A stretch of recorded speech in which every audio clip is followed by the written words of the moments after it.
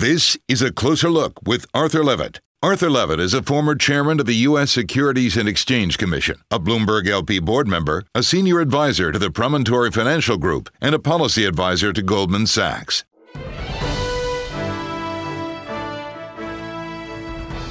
This is a closer look at Tom Dittmer. He was a farm boy from a small town in Iowa who went on to serve in the U.S. Army's prestigious 3rd Infantry Old Guard and as a White House aide member under Lyndon Johnson. In 1969, he co-founded what was to become one of the largest commodities trading firms in the world, Refco, with his father, Ray Friedman. In 2006, he was inducted into the Futures Industry Association Futures Hall of Fame. He's written a rollicking personal memoir of his remarkable life called Talkin Big. He joins me now for a closer look. Tom, you write in the acknowledgement of your new book that your current wife, Frances, and others pretty much forced you to write it, and it was going to be just a family project at first. What did you want to accomplish, and are you pleased that you did it? It started exactly like you described it. We're going to make 6 or 7 copies for the kids and the grandkids, and print it ourselves on Amazon, and that would be it. And, then since my wife is an author and has written several books, she said, well, maybe we should get a publisher. And then maybe we should get a publicist. And then maybe we should go on a book tour. And that's why we're talking today. And, yes, she has drugged me fighting and screaming all the way. This isn't the usual business book of deals and challenges. At least half the book is very personal stories of your family and marriages and kids. So let's start with the key people in your early life. First, your mother, Evelyn. Your biological father was not part of your life, so tell us about your mother and life with the extended family on the farm. Well, that was one of the great blessings in life, except for you'd be running around playing with your cousins, and every time you go by somebody's house, it was a relative, and they'd feed you, but then they always wanted to give you a bath, too, so you ran like crazy, and so it was a very easy, wonderful life to grow up in a small town and on the farm with all the family and cousins. Your mother remarried Ray Friedman, whom you call Pop. Yes. A new step-parent is a wild card for any child, but Pop was a good addition to the family and key to your future. Yes. Tell us about him. He was exactly that. He gave me all the opportunity, and we started the company in '69. But probably one of the best stories is that when I first meet him, we're in the car driving to Omaha or something, and it's a '52 Pontiac, and you recall how the seats used to break in the old days, and your head would be peering over the window, and I was a pretty good-sized guy, and he was 6'2", and we could barely see out of the car. And I'd say, Pop, you've had some pretty, tough things go in your life. I says, why are you so happy? He says, well, you got to pick happy or sad. Pick happy. You had challenges growing up. You had a severe learning disability, and you stuttered, so you had trouble in school. But suddenly you got much better grades when you were promised a car. Is that a clue to the tenacity we see in your future? Oh, the car was the only time that I did not get all D's. The only time, and my mother almost killed me for that because she said, you've been getting D's your entire life. Now all of a sudden for a car you can get B's. And so she was very upset with that, but I didn't disappoint her. I went back to D's again. So you graduated at the bottom of your high school class. Not quite. Second from the bottom. Second from last. You failed out of summer school, but you were determined to go to college, and you did. Tell this story because it says a lot about you as a young man. that was probably the low point. I just got in a car accident and ruined my car, but no one was hurt, and so that was all good. I flunked out of summer school, and so was the Army, get a job or find a school that would take me. And I went to the University of South Dakota, and Mr. Frankenthaler was the Dean of Admissions, and he must have been 80 years old then, and he said I couldn't possibly go there. And I said, Dr. Frankenthaler, I have to go here. And he said, no. But I waited outside his office for 3 days, and the third day he weakened, and he says, okay, I'm going to give you the test that we give the folks on the Indian reservation, and he says, I'm going to help you out. When it says, do you want to be a plumber or a fireman, pick fireman. That's great. Well, you wanted to work at IBM, but you were rejected. Yes. And you ended up in the Army, and you write that the U.S. Army was absolutely the best thing that ever happened to me.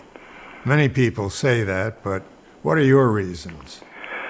Oh, I thought the Army was one of the great experiences of my life, actually. And being a second lieutenant is a wonderful position. You get to be a platoon leader, and I thought it was one of the better things I got to do in my life. It was a wonderful experience. Tom, you write that back in the 60s, when you started out, commodities exchanges were segregated, Jews from the Irish. Tell us about that, and when did it change?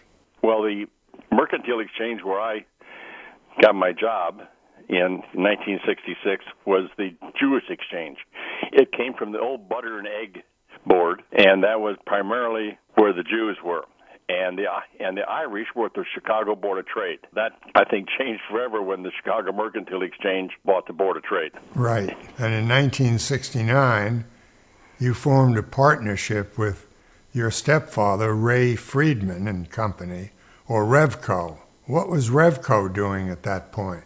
He was in Sioux City, Iowa, and I was in Chicago. He had a good-sized business in the Sioux City stockyards, and I had a smaller business in Chicago. And in '69, he owned 75%, and I owned 25%, and we went in partners together. And from day one, we were profitable because we each already had a business, and we were paying out part of our commission to another fellow. And so from day one, we were profitable. And I think above and beyond that, the fact that you had a harmonious relationship with him was a tribute to both of you understanding personalities and how they interface. Yes, blessed. The new Merc Exchange started to sell futures on live cattle. How did this go for you? That's actually what put us on the map. That's why Pop went down to the Sioux City stockyards, which at the time was a large stockyards, and the people in the cattle business were all there. And in '75, I got in the feedlot business and in the Panhandle of Texas, and we fed 1 million cattle a year, and they're still in business today, feeding 1 million cattle a year. And so that really kind of helped put us on the map when they started trading cattle. Around that period of time, I personally was in the cattle business. I was in business with a guy named Larry Oppenheimer of Kansas City. I wonder if you knew him. The name sounds very familiar, but I can't place it specifically. He ran herds of cattle for absentee owners. And in terms of what he did, they converted ordinary income into capital gain by feeding cattle that were then sold at capital gains rates. Now, you write that in 1971, Nixon closed the gold window, and you say that this was the beginning of what got you into the mess and the debt we're in today. Would you explain this? When they closed the gold window, Germany or whoever the country was could not be paid back in gold like they could before that, and now they had to keep the dollars. And that, I think, is what gave us we could export our inflation, and it gave rise to the housing markets, commodity prices, and it actually made the commodity business what it was. In 1974, you bought out Pop, your partner and stepfather, Ray Friedman. Why was that? Because it was just a natural thing, actually, because I was young, probably 30 years old, and he was 55, 60, and he wanted to take the money out and spend it, and I wanted to, expand the business and grow it, and he wanted to spend, and so I gave him a buy-sell that I'll buy or sell at, and he decided to sell. Your first move on your own was to buy feedlots. Yes. What happened after that, and what was your motivation? Well, that happened because, the cattle business, we were the biggest futures cattle brokers, and then with the cash cattle business, 8 feed yards, feeding 450,000 cattle at a time, you had pretty good ideas about what feeder cattle cost, fat cattle cost, grain cost, and what the packers were doing, and so it really helped out us from an information point of view, your trading and your hedging. Now, you created Refco Capital to finance your own cattle. Yes. Were you unstoppable at this point? In my mind or reality? In reality. Well, of course, everyone's stoppable, but I thought, because at that moment in time, the banker was making more money, loaning us money that we were making feeding the cattle, because it was pretty skinny margins, as you recall, in those days. Yep. And the banker was making easily 3 to 4 times what we were making. So that's why we got in the finance business, and it worked out wonderful. Did you ever expect to corner the market on cattle? You know what? You must be talking to my wife, because on our second date, she said, "Did you try and corner the cattle market? Is that a true story?" And so, I probably tried. Do you believe markets can be cornered? I tell you what, I've been doing this 50, 60 years. You got to be very lucky in the commodity markets, because there's always somebody with a bigger paddle out there. At its height, how big was Refco? Well, we really have to put this in perspective. Refco was a large commodity futures broker, but in the scope of Wall Street, it's not a big deal compared to the size of Wall Street. We had a little niche for a while, and it was a nice niche, but in the scheme of things, it was a pretty small deal. Niches are often very significant factors, and evidently you use this to good advantage and developed an outstanding business. How'd you get into the hedge fund business in 1995? That was, other people were running the company, and I thought that would be fun, and me and a friend of mine started a little company, and were successful for quite a few years, and then we quit. I was getting divorced, and I moved to California, and he went back to Texas. You write that with commodity trading, there's always a loser. Not so with stocks. Is that how you could take such big risks, knowing that losing sometimes is just part of the business? That there is, stocks and commodities are not the same, and there's a deadline on commodities, and stocks pay dividends, and usually if you store a commodity, you're paying interest and storage, and so it's two different complete entities, and the difference is that at that moment in time, we had 33 PhDs in ag econ, and we had the biggest cattle operation, and because of that, we were trading 35 million bushels of corn a year, and so the information flow and the information from the PhDs and the clients that we had a good edge, which is now obviously with the computers gone. Now the IRS and the CFTC were always investigating both you and Refco. Yes. What you describe as government overreach so onerous that settling is the only cost-effective option.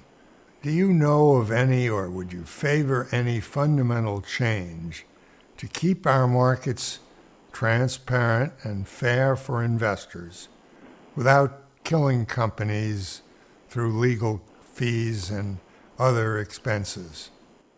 What has happened is that, the advent of the computer has changed a lot of that. The position limits that we had in historically was 150 cattle, and then it went up to, I think, to 450. Well, today you can have 17,000 cattle. And so the position limits have changed dramatically. But I think there is one thing that is, and I think maybe you have a better feel than I do of this, is that exchanges used to be country clubs, and then they went public. Now, as an exchange at the country club, whether it's the New York Stock Exchange or the Board of Trade, was to look out after the customers and the customers' money.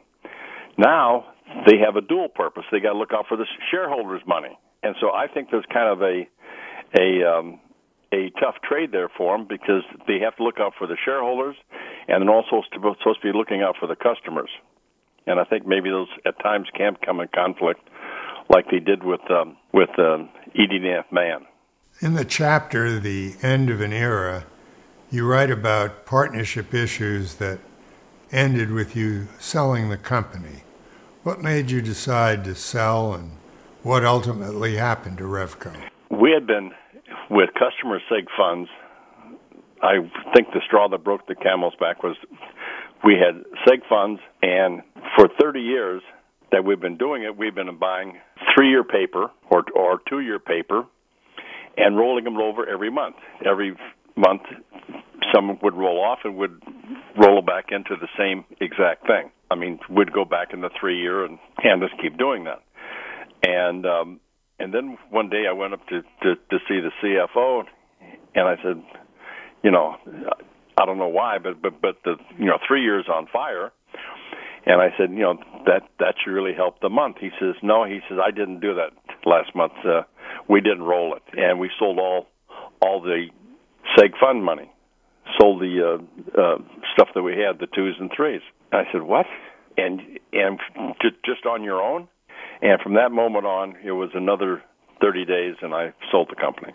Tom, you wrote that meeting Jerry Gould, a professor from the University of Chicago, changed your life for the better. Mm-hmm. Tell us about this. Well, Jerry was a real character to begin with, and what he did is he introduced me to a lot of the professors out at the where there was Arthur Laffer, where there was Mert Miller.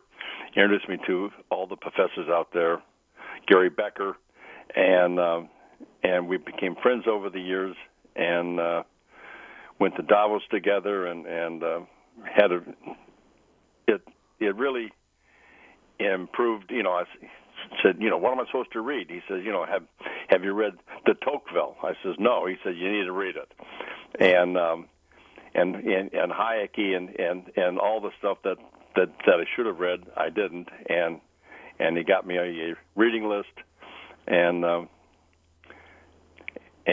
we had a lot of good times together. It sounds like you really benefited from that relationship, but you also had a relationship with Arthur Laffer and Milton Friedman and some other Nobel winners. If you were having dinner with those men today, what do you think you'd be talking about besides Donald Trump? Well, we'd probably be talking about the markets now and what they're going to do, and I would be quiet and let them talk, because I don't have any idea. I'm not sure they do either. But nevertheless, your wife said that with commodities, you weren't selling a car or a widget, you were selling an idea, and ideas change. Therefore, you always have something new to sell. Exactly. Is that why you found it so much fun, as you've said so many times? The futures business, if you're right, they don't ask your pedigree, your family, your upbringing, your religion. If you're right, the market, they pay you, and if you're wrong, you pay them. And in that way, it's a very free, democratic experience. You traded for Cuba. Yes. And you spent time with Castro. What was your impression of him? And do you feel the embargo against Cuba should have been lifted? First of all, it's illegal for Americans to trade with Cuba, so your London office or your Paris office would have to do that. Two would be, I don't think it should be lifted. That is just my own personal opinion. But meeting with him and having dinner, with 4 to 6 people in the room, is this kind of a monologue, is that you ask a question, he answers the question, and this goes on for a couple hours, and then you go home. And it's not that exciting as what you think it would be. Wherever you've been, you found a school to help. When you lived in St. John, you helped the Gift Hill School. But tell me about the school you found in Chicago, Providence, St. Mel. Oh, that was one of my more fun things in life. My mother passed away in 1987, and those are big moments in your life, and you think, I need to pay attention a little more, and I thought inner city education was a place that I should look, and I found Paul Adams at Providence St. Mel, and he was eating his own cooking. He lived in the attic of the school, and whatever money was left over, whether it was $900 a year or $2,000 a year, that was what he made. And he and I became friends over the years, and we've helped the school together. I've just bought him time. When you give him some money, you're buying time for him to get things right, and they've done a wonderful job, and they are fabulous people. You also talk about meeting Chicago legend Studs Terkel in the 80s, and you told him you didn't think the commodities business had a future because you always thought of it as a hot dog stand. Mm-hmm.